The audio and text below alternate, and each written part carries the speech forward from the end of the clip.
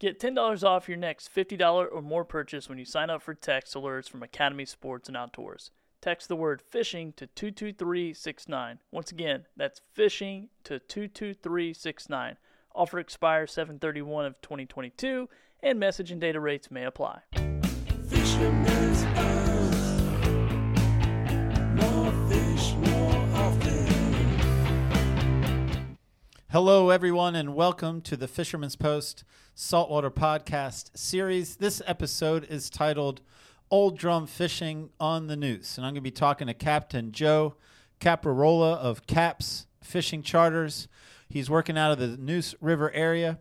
We'll begin our discussion with gear, move on to using electronics, cork techniques, cut bait techniques, and then, of course, fighting and handling the fish. I'm Gary Hurley of Fisherman's Post. Fisherman's Post has been serving the saltwater fishing community of North Carolina since 2003. We've been bringing you fishing reports, fishing information, fishing tournaments, fishing schools, and here in our latest and greatest effort, the Fisherman's Post Saltwater Podcast series, where we reach out to our captain and guide friends from up and down the North Carolina coast and ask them to share with us their thoughts, their insights on how to catch more fish more often. And in this endeavor, I'm joined every week by my podcast partner, Billy Thorpe Creative. All right, Billy, old drum time. It's that time of year. Man, it's good. Old guys talking about old drum. Well, one old guy. One old guy. And I mean, it's gonna be fun. I'm always excited to hear how you catch these grandpa fish, because I think they're like 60, 70 years old or whatever. Anyway, look at me. I'm talking like I know what I'm talking about. Yeah, man, don't do that. We talked about you not trying to do that, man. I just want to be a part of the cool kids club, Gary. Dang it. All right, well, I'll do what I do best. I'll talk about our sponsors. How's that, Gary? Is that better? Perfect. All right, here we go. First up, we got Bland Landscaping Company. So Kurt and his guys over there, Bland Landscaping, have been in business for over 46 years. They actually have over 500 employees, which is pretty crazy, but just goes to say that they are an awesome employer, and they are actively searching for field managers, crew leaders, and production supervisors across all of the markets that they serve. So if you're in the market for a new job, if I make a couple more old jokes to Gary, maybe that's me. Maybe I'm wearing this hat as an employee, not as a sponsor representative. But yeah, go check those guys out, man. They are an awesome group, and they're outdoorsmen and women, and they're looking for some good positions over there. So I like that they get it. They get that people are more discerning now and looking for a job, especially a career, and they get it. They want to take care of you. They want to retain you. They want to give you benefits. And they are absolutely worth a look. I highly encourage it. 100%. All right, now our next up, we got Marine Warehouse Center. Get a quick word from them, and we'll be right back. At Marine Warehouse, we have everything. We have new boats, we have parts, we have accessories, new trailers, we have a complete service department with highly trained technicians. Anything you need to get out on the water, we have. At Marine Warehouse Center, as we've grown over the last few years, now have a large selection of marine supplies from start to finish for all your boating needs. What I love about this region is to be able to get out on the water, and also we love to be able to get you out on the water. The best part of working at Marine Warehouse is being able to get involved with the customers and share a love for the water. All right. Good dudes. Good dudes, good business, lots of fun, always keeping us entertained. I don't know who entertains them. Like, they entertain us more, we entertain them more, but we're trying. I don't know the answer to that either. That's a good one. Yeah, man. But I tell you what, that Emmett over there, dude, he's pretty entertaining, and he's been kind of rogue lately. Like, traveling again. He's been traveling again. He's been rogue. He's been out in the wild, and so some photos were snapped, and I got one. And I'll give you a little bit of a hint, Gary. Wait, let's name that. Let's remind people where in the world is Emmett. Where in the world is Emmett? Right. Is the name of this bit. I'm ready for my first clue. And this is not made up at all by Gary. Actually, not at all by Gary. But this is real. This is a real picture. I'll give you a little hint. Emmett, Emmett's a pilot. Yeah. So he likes to fly airplanes, but he also likes to fly other things as well. Can you guess what he was doing in this picture that I'm about to show you? Flying planes, and he would be no, I don't have a guess. All right, so I'll go ahead and show you. Here's Emmett. He is flying a kite. Look at that. I almost said hot air balloon, But I like Yeah. this one better. Man, that Emmett is sure enthusiastic no matter what he's doing. Look at that him. smile. Yeah, man. I didn't realize he had like a six-pack. He got ripped arms and everything. Look at that. And if you guys are listening to this podcast and not watching it, you need to go to YouTube immediately, look up Fisherman's Post, and see these photos. But this is Emmett frolicking about in a wheat field or some overgrown grass, flying his kite. So he's a pilot. Very proud. He's very proudly flying his kite in his yellow shirt.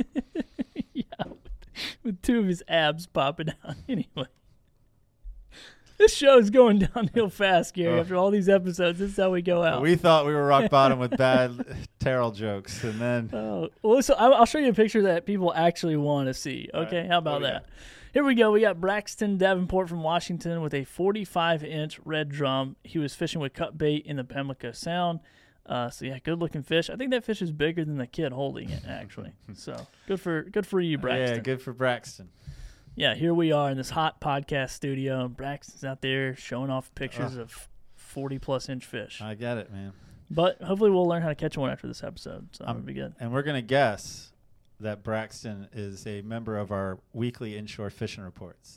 I'm just going to assume 100%. that. I mean, if you're catching 100%. fish, then it's got to be because you are a member of the Fisherman's Post weekly inshore fishing reports offered at fishermanspost.com. Look at the member content tab. And so for a small fee, you can access weekly inshore fishing reports from 11 different areas from up and down the entire North Carolina coast, video and audio delivery method.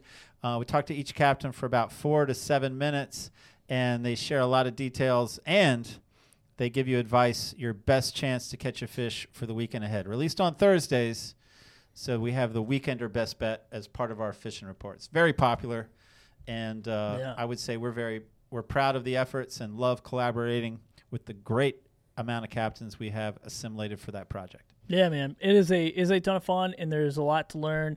And also, I'll mention this, Gary, because I know some people early on were like, I would do it, but I don't want to like listen to the whole thing. I want to listen to my section. And we actually have it marked out in chapters. So if you want to listen to it or watch it, it's all chaptered out. So you can just fast forward to whatever sections you want to listen to and listen to them that way. So Smart. Just yeah, you know what? I mean, that's why I get paid the big bucks, because I'm big brain, big head, big brain. You know what I'm saying? Anyway, I'll let you guys get to talking about old stuff and not big stuff. All well, right. Old and big, I guess. All right, but remember, Billy's best takeaway. I'm going to be ready for it, Gary. Billy's best takeaway.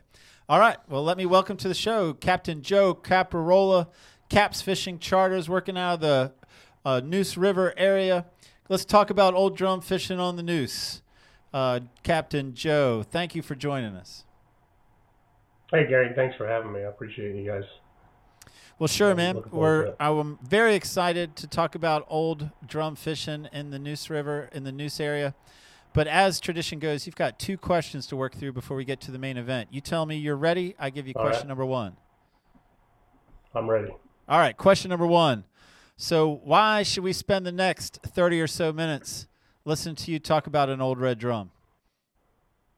Well, it's a good question. I think that, I've been out here fishing on this river about 10 years total, and fishing for old drum is absolutely my favorite thing and the best time of year, I feel, to be on the river. It's a trophy drum, fishery, and every year around the same time, we get the opportunity for these fish to come in and start breeding, and we take advantage of catch and release and getting those trophy fish and in the boat. And I think I've got a lot to learn still, but I've been doing it for a few years, and it's really what I concentrate on. So I spend a lot of my time really studying and perfecting the art of old drum fishing. All right. Acceptable. We move on to question number 2, and as tradition goes, question number 2 is a non-fishing related question. So I'm playing off of your charter name, Cap's Fishing Charters. So your question has to do with bottle caps. Are you ready? Okay. Sure. Best guess. What are the most bottle caps removed with the mouth in 30 seconds? Guinness Book of World Records. Most bottle caps removed by the mouth in 30 seconds. I'm just going to guess and say 56. That is a good guess. It's 45, but I like how you're going there with 45. Nice. All right, That was close. You were close. All right, I got another one though. There's my follow-up. Most bottle caps removed by a parrot in 1 minute. That's another Guinness Book of World Records. I'm not making this up. Guinness Book of World Records. Most bottle caps removed by a parrot in 1 minute. In a minute. Okay. Let's say 21. Reverse it, and you're right. 12. How about that? I thought 12 when you were saying it, and I thought that was too low. Yeah, and I thought flying a kite when Billy asked me about Emmett, but I didn't say it. I get That's you, right. man. All right, let's talk about Old Red Drum. In my notes here, we're going to talk about gear first, then we're going to move into using electronics to find fish. And I know people are probably most curious about finding fish, but gear is important, so let's start it there. Talk to me about gear for Old Red Drum fishing on the Neuse. Okay, sure.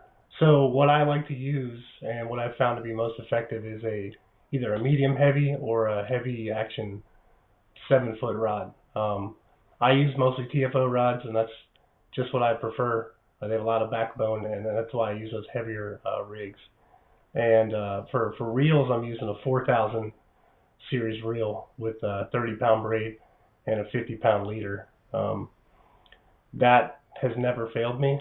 I know people use bigger, and some people go a little bit smaller, but I think 30-pound braid is perfect for what we're doing. It allows you to cast the cork or the bottom rig a good distance, and it also allows you to connect with the fish immediately as they take that cork down without any kind of line stretch or anything like that.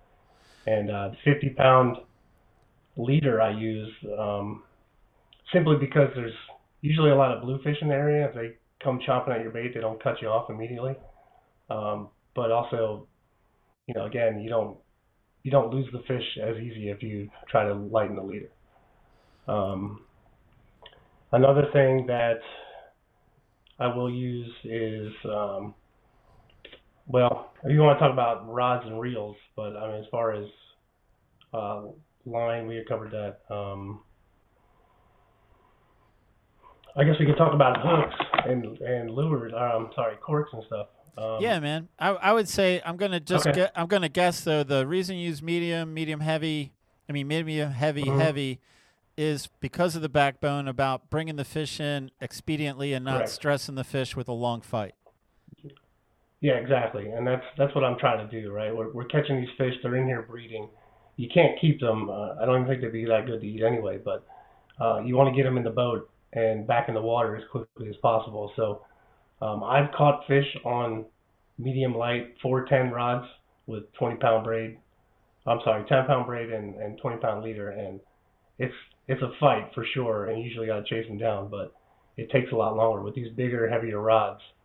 You can still get the same action on your lure or your cork, but you're getting the fish in a lot faster, and it gets you right back on the fish because a lot of times you're following a big school of bait, or you're on top of a big school of bait, and when those old drum run, if you spend 15, 20 minutes getting them in the boat, you're going to lose that bait and then spend another 20 minutes trying to find it. All right, so yeah, man, that does the rod and reel and line. So I would love to hear about terminal tackle, and let's start with corks and then go to bottom rigs. Okay, great. So the corks, I got a couple here. Let's see. So this is the blabbermouth. I'm sure anybody that's over old drumfish has seen this. It's a big, heavy, plastic, loud cork. I use these a lot, but these have also damaged my elbow to the point where I can't pull them through the water anymore. Every year I get tennis elbow, and it's because of these corks. So I switched my rods, the ones that I'm using. I'll put clients on those bigger blabbermouths because I think they do tend to work better, but these small little 4 horseman corks, they have a scoop on them. They displace a lot of water. They're lightweight and they cast just as good as the bigger cork, but they're easier for me to pull in, and they're just as effective, I feel. But as far as those two corks is just what I prefer. If you're going to use a cork, it doesn't have to be those brands. It could be anything that's got the concave kind of top, because basically what you're doing is you're dragging that cork on top of the water, making a big splash. You're not just clicking it. and you wanted to simulate an old drum feeding at the top of the water. And the only way to do that is with a big cork with a big concave top that'll displace the water. All right, so And as far as, okay. man, do you tie the braid right to the bobber, or you're tying the 50-pound leader to the bobber? So what I do is I'll use about 4 to 5 inches of leader above the cork, between the braid and the cork. And what that does is it keeps the braid away from the metal and because these blabber mounts just have a little swivel on them. And if you put braid on that, when it gets to the water, it's going to fall and then it gets wrapped up. And then if you do hook into a fish and you got braid wrapped up all around this cork, it's probably going to break off or not be as effective. So I put about 5, maybe 6 at the most, inches of 50-pound fluorocarbon on top of that, just to keep it so when it does fall in, it falls away from the cork and not into the top of it. Yeah, I like that. That makes sense. So now talk to me about what you do below the cork. All right, so below the cork, I'm using the same fluorocarbon. I'm using 50-pound. I got some J braid here. It's usually what I buy because you can buy a big roll for relatively cheap. And I'm using just uni knots, nothing fancy on both ends. And then I'm using a 6/0 for a 1/4 ounce jig head. This is the TT Lures Z-Man. If you can see this one, it does have a little bit of a bend to it. It's been used, so it's been pulled out just a little bit, but it's still 100% usable. And this cork's got some rust on it. The jig head's got some rust. It's been probably 3 years I've had that one. I've been putting it in circulation. But that's what I'm using with the DOA airhead baits. The 1/4 ounce helps them fall pretty good, and gives it a lifelike action. But what I will say is, under the cork, I use about 2 to 3 foot a leader. I know it's kind of a long leader, so you have this big rig that you're casting into the water. But the more that lure has to fall, the farther down it goes. I feel like it's more effective. Plus, if you do get bit off by a bluefish or something, you still have a decent amount of leader to tie another hook and bait onto. You don't have to, mess around with tying a whole new leader on the bottom of that cork. All right, I got some follow-up questions. Okay. All right, so on that jig head, you said 1/4 ounce? Yeah, it's 1/4 ounce 6/0, so it's pretty big. And what else do you like about that specific jig head that you held that up? Like, is there other elements of it that you found work better than other jig heads? So, I don't know if you can see this. I'll try to hold it up to the camera here. So it has this death grip type, bait keeper on it. So when you put this on the bait, it doesn't slip down. It goes. I'm just gonna rig this up real fast.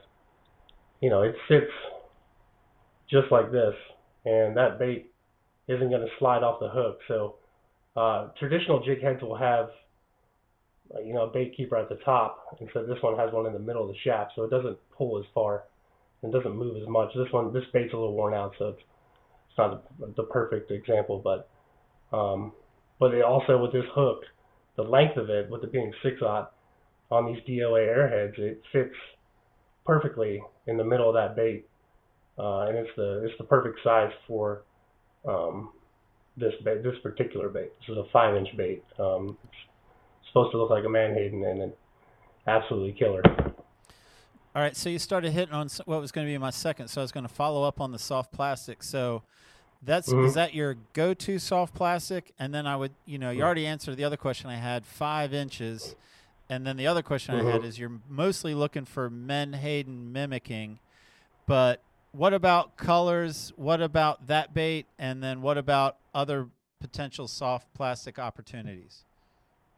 Okay. So the DOA airhead, the 5-inch bait, is my go-to if there's Menhaden around. So 9 times out of 10, there's going to be Menhaden, big schools of Menhaden. That's what the fish are after. I do have some Z-Man swimmers that are more of a mullet type bait. The thing with Z-Man though is these baits are 6-inch and they look more like a mullet.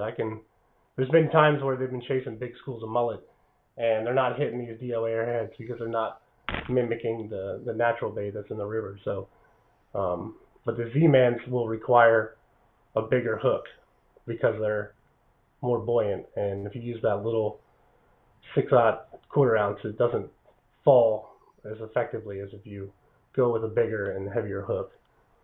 So when you do take that into effect, if you're using Z-Man stuff, it does float. So you usually have to use more weight to bring it down to the level where you want it to go as quickly. But what about color? then, Do you spend much time thinking about color?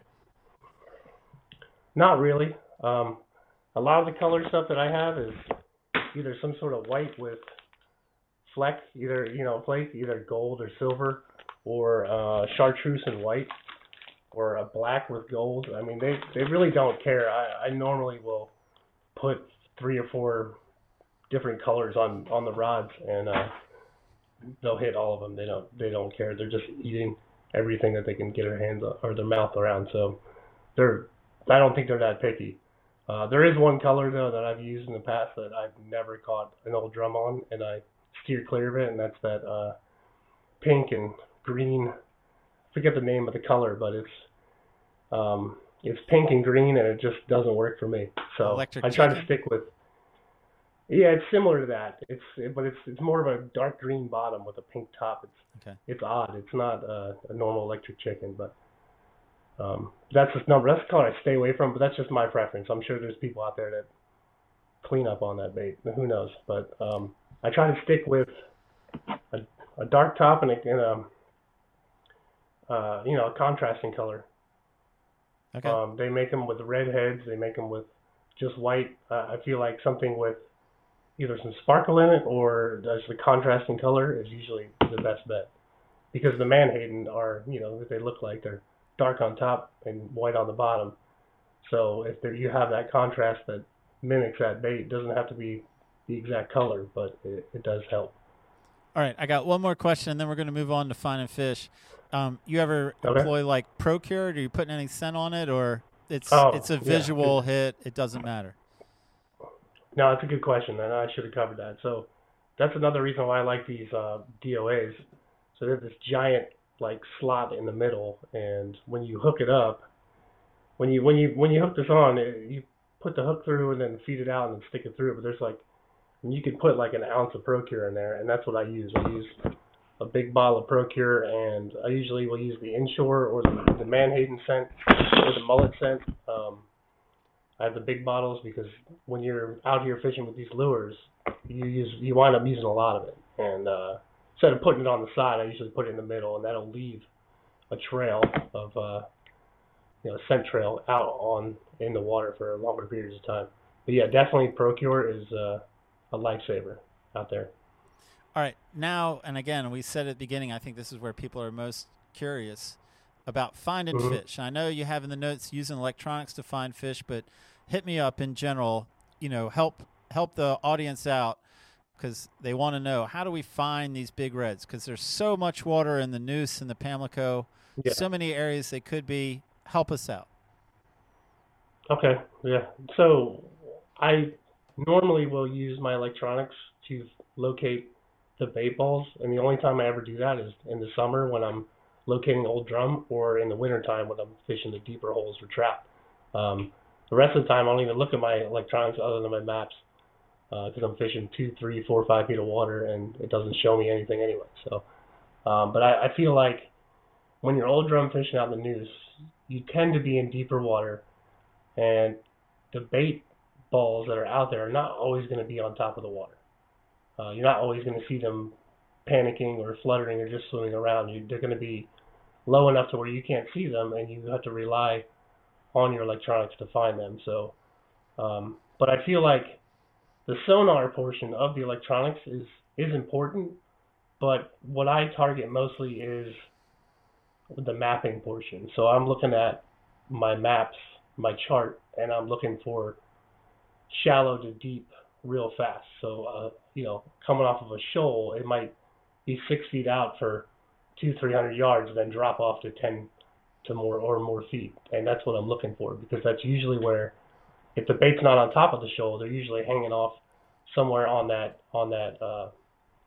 drop. So maybe the 15 feet of water, and then it's 6 feet, 20 yards away, and they're somewhere in the middle between 9 and 8 feet. You're never going to see them on top of the water, so you have to look at your maps and understand where these drop-off points are, and really try to target them and follow those drop-off points with your map, while simultaneously using your sonar to locate the bait balls, because they're out there, and then wherever there's bait, there's going to be old drum.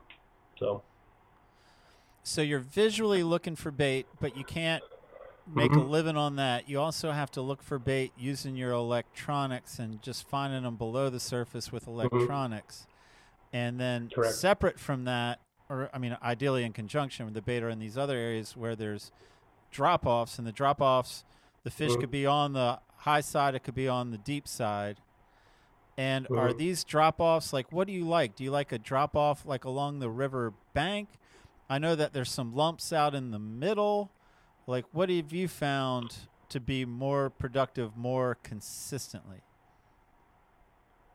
So I think in the main river, there's a lot of spots that you're looking at the river, you're just sliding along. You have no idea that just 100 yards to your right, it's 5 to 4 feet deep. There's no crab pots out there. There's nothing out there.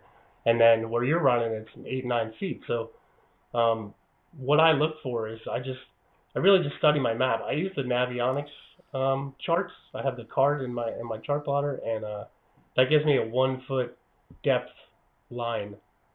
So it really helps me pinpoint those areas where it's shallow for a big area and then just drops off, and then the rest of the middle of the river is 18 to 20 feet. So, but they use those ledges as little highways just to kind of travel around the river and find this bait. But I mean, the middle of the river will definitely hold fish. If you see a bait ball in the middle of the river, definitely stop it and fish it, because you can't just pass it and be like, oh, there's probably nothing there, because there probably is. But definitely, outside the creeks, there's a big shoal that everybody goes to out past Oriental. I stay away from it because it's always busy. But anywhere, if you're using your maps correctly and just seeing like, oh, okay, there's a big shoal, and by I mean a shoal, it's shallow and then deep, and it sticks out way into the middle of the river. Those are the areas that you want to target for sure. Man, I got a couple more questions. So will you fish Okay. a shoal like that without any sign of bait, or will, just because that's a highway and that they'll come through there, or do you kind of require to see bait if you're going to spend any time at an area? So I have a couple of spots that I've historically done very well without any sign of bait. And I will always go back to them, and if they're not showing bait, I'll still hit them up, and I'm still catching fish, because if you're using your sonar, especially, it's only a little cone under the boat. The bait it might be under the boat at the time as you ride by, but it could be right outside of that cone, so you miss it. It doesn't mean it's not there, but I think if I'm pulling up to an area where I think the fish might be, I'm definitely relying on seeing bait and either finding it on top of the water underneath. But if I roll it to a spot and it's a deep drop off like I'm looking for and there's no signs of life, I usually will move on, or I'll move further down around the other side of the shoal and see if there's bait or fish over there. Okay. But yeah, that's basically what I'm doing. Then my other question is, when you're in that search mode and you're just sort of covering water, looking for bait, looking for birds, looking for fish, looking for other habitat, like, are you planed out, or are you going slow? Like, what is the ideal search speed where you're covering water but you're not potentially riding over a missing opportunity? That's a great question, because I will plane out and I don't get any kind of reading on my stuff. So usually I'm just kind of trolling along at like a no wake zone type speed. I'll find an area and I'll be like, all right, I'm gonna just putz around and kind of slowly go over this stuff until I find something. And if you go too fast, you might miss something, and your sonar might be the greatest, and it probably won't pick up the bait ball, or you'll skim over it, and it won't look like anything, but it could be a giant ball of bait. So definitely, if you're going to patrol these areas, definitely slow it down. You'll have a better result at the end. Okay, man. So now I'm going to transition. We found an area. You have found an area that you believe to be productive. You like it. You know, whether it's bait, whether history, or whatever the elements are. Walk me through the basics of pop and cork technique. You know, what would I expect if I was on your boat?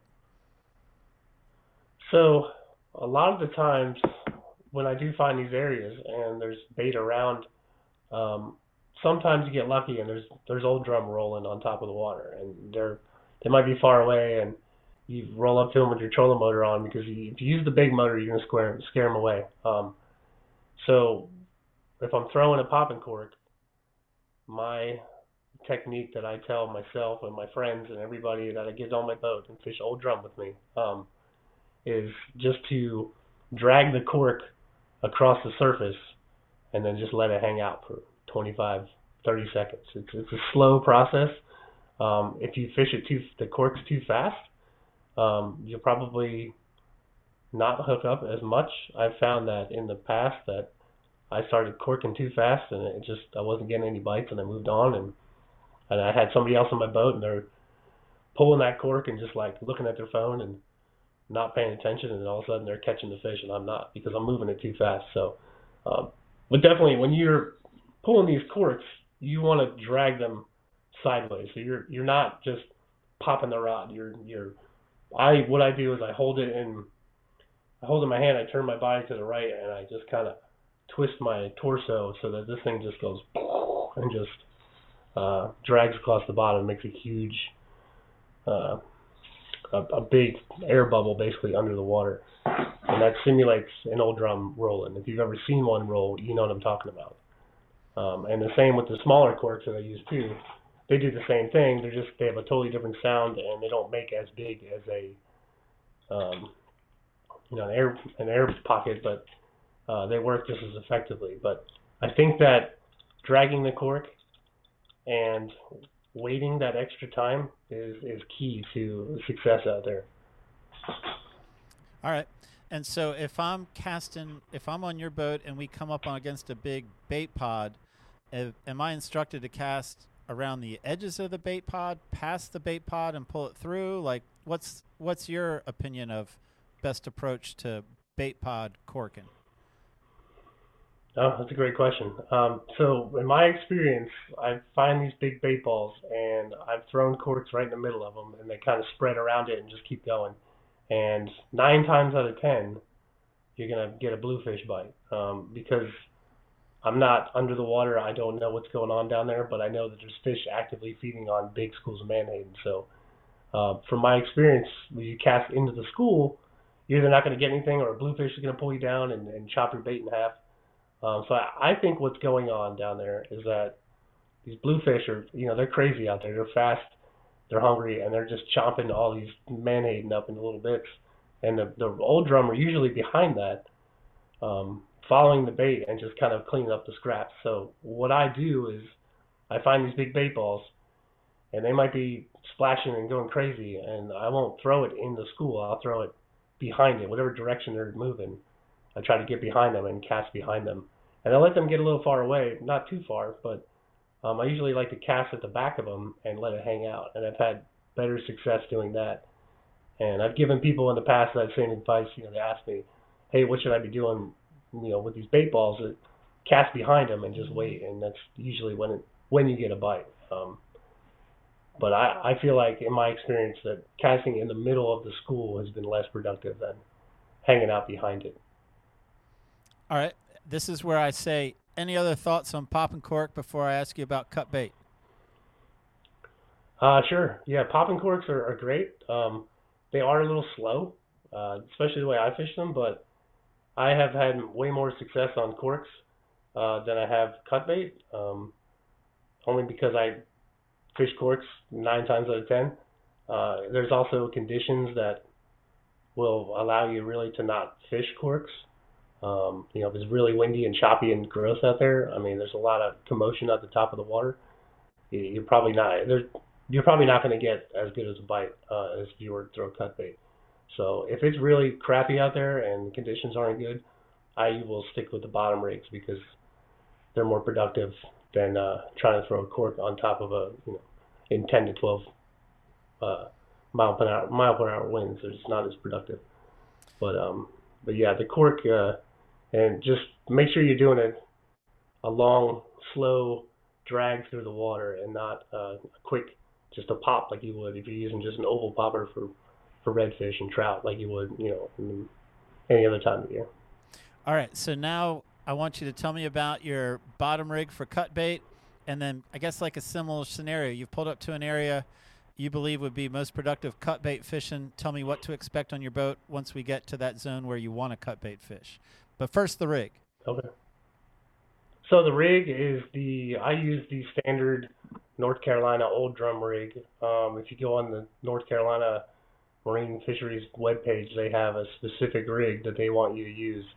And through biologist research, they've figured out that this specific rig is the best way to use it the best one to use because the fish aren't gut hooking themselves because the leader is only 6 inches long underneath of that weight. So I actually don't have one with me to show you, but the Lupton rig is what everyone around here calls them. But I mean, you can go to any tackle store around here, and they already have them pre-made. And there's a certain North Carolina regulation that tells you exactly what it can be. And a lot of that, too, is the pinched barb. So if you're fishing, especially at night, I think the regulation says that you can't use anything smaller than a 4-aught, and the barb has to be pinched if you're fishing the hours of night. So any of these pre-rigged rigs that you buy at the store are already going to have the barb pinched. So and that can be problematic if you're throwing mullet and other cut bait on there because it will just slip off because there's really no barb there to hold anything in. But I'm using the same rods, the same reels, the same line, everything else. And instead of having a cork on top of the water, you're just throwing that big 2 or 3 ounce weighted hook on the bottom and just kind of waiting for something to pick it up. So I'm guessing you're anchored and you're fan casting. How many rods do you typically fish? I will usually throw, if I'm fishing strictly the bottom, I always try to have 4 rods out, and I'll kind of just fan cast them outside the back of the boat. On my boat, all the rod holders are towards the back. I don't have rails or anything up front, so I don't have any rod holders up there. But I'll throw one out to the left, one out left center, right center, and then way out to the right, and just kind of sit around and wait. I use my trolling motor anchor, but I found that trying to move slowly across the water and drag that bait on the bottom isn't as effective as just sitting in one place and waiting. It's my least favorite way to fish, but it is effective.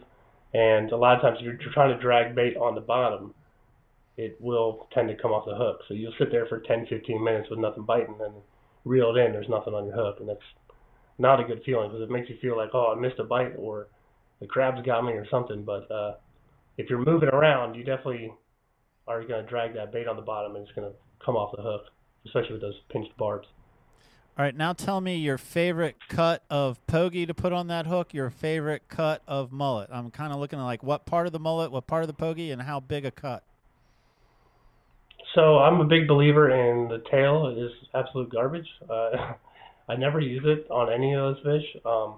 If I'm using pogies, they're super mushy. Even if you get a net full of them and throw them in your live well, or you snag one, as soon as you pick one up, it just seems to die. Right? It's a really finicky bait. I usually use the head, I'll cut it in half. If I got a 6-inch pogey, I'll cut it in 2 pieces. And I'll use the head on one, I'll cut the tail off the other one and hook it through the back fin. And then if on the front, I'll use the mouth as the hook point, because it's harder than the rest of the bait. They don't, I don't know, they don't stay on the hook very well. Same thing with mullet. Don't throw away the heads. The heads are awesome. I've had some of my best days on just mullet head. And a lot of times the fish will grab it, hook themselves, and you'll reel them in, and the head will still be on that hook, and you can throw it right back out there.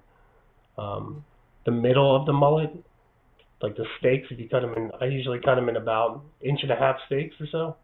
And what I'll try to do is get as much skin as I can through the hook, so I have better, more longevity of the bait on the hook.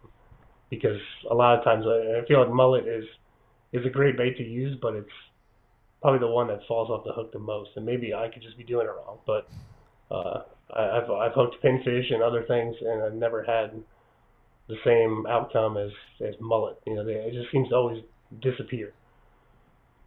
All right. Well, I tell you what, we are coming towards the end, but I do want to talk about handling the fish. I know that was in your notes. I know that's important when it comes to old red drum fishing. So I guess you can talk to me a little bit about how you play the fight, but then I'm guessing you're going to spend a little bit more time on caring for the fish once it's to the boat. Mm-hmm. Yeah, so absolutely. It's important to make sure that you're handling these fish correctly. That's why I use those bigger rods, because it helps me get the fish in the boat faster. A lot of times you'll hook up to your cork will go down, and that thing will take off, and it'll run 50 yards away, and you just wait for it to stop and start reeling it in. And when it gets to the boat, it usually takes off again. And but definitely make sure you have a good landing net, a big one that will fit that fish in there. I've been unfortunate and been on the boat and forgot my net. Had to use my fish grip pliers to lip them and then kind of grab them by the tail and pick them up. And but basically what you want to do is keep that fish as horizontal as you can. I mean, it's an old fish, it's heavy. If you can imagine someone picking you up by your ears or your neck, it's not going to feel good. So if you're picking them up by the gills and just pulling them straight vertical out of the water, or just holding them up for a picture, it's not good for the fish. But definitely get them to the boat, get your picture taken, hook out, everything. Do that as quickly as possible. I like to keep the fish out of the water as least amount as possible, because it just helps them, carry on with what they're doing. They're here to spawn and make more redfish. So while we can catch them, it's better practice to try to salvage them at all costs. Especially when you do release that fish, you can't just throw it in the water head first and expect it to swim. If you do that, the chances of survival are going to be lessened drastically than if you were to actually care for that fish, put it in the water, kind of swim the tail. I mean, they're doing a lot of fighting. They're swimming around, and they build up a lot of lactic acid in them, and they kind of freeze up. So if you've ever handled one of these big fish and you put it in the water and it just doesn't do anything, you're just like, come on, man, let's go. And you kind of swim his tail. And I found that sometimes they kick right off and you can let them go and they swim away, and sometimes it takes a minute or two for them to build back up that energy to move around. But I've had really good luck with patting them on the belly, tell them thank you, and just kind of, and for whatever reason they don't like that, and they just like, and they're gone. So they have no life in them. You rub their tummies and there they go. But yeah, I think you definitely caring for that fish. I mean, it gave you a good fight. For some people, it's a fish of a lifetime, and they might never get a chance to do it again. So it's always good practice just to return the favor to them and let them go safely and humanely. Well, I would like to thank you very much for your talk tonight, Captain Joe Caprarola, Cap's Fishing Charters, operating out of the Neuse River area. Yeah, man, I think we're all excited for red drum season. It's great to be talking big red drum with you, and appreciate your time. Appreciate you sharing. Yeah, thanks for having me. And I look forward to this summer, and I can't wait for the old drum to really kick off here shortly. So thank you for having me. Yeah, man. Take care, Joe. All right, thanks. Billy, Gary, Big Reds, man. old drum in the Neuse River. Oh yeah, man, it's good. I've only caught a couple of those, the old guys, but they're a lot of fun. And one thing that I guess I'll move right into Billy's best takeaway. Okay. There you go. I don't need you to set me up, Gary. After 100-some episodes, Okay. I'm solid. I got this. Well, I thought one thing he said was like use your mapping charts. Like I think technology is huge for finding fish, but to really look for those shallow to deep drop offs and like in between. If you find those two spaces, then like go in between them because you're gonna find some bait there. So I thought that was pretty interesting to figure out. Use your mapping charts or whatever your technology, but then play within those two lines. I feel like that takes this huge body of water and closes it in a little bit tighter. So Yeah, I like his analogy because they use them like highways. They use it to sort of guide their path, sort of wandering around, looking to be comfortable, looking to eat.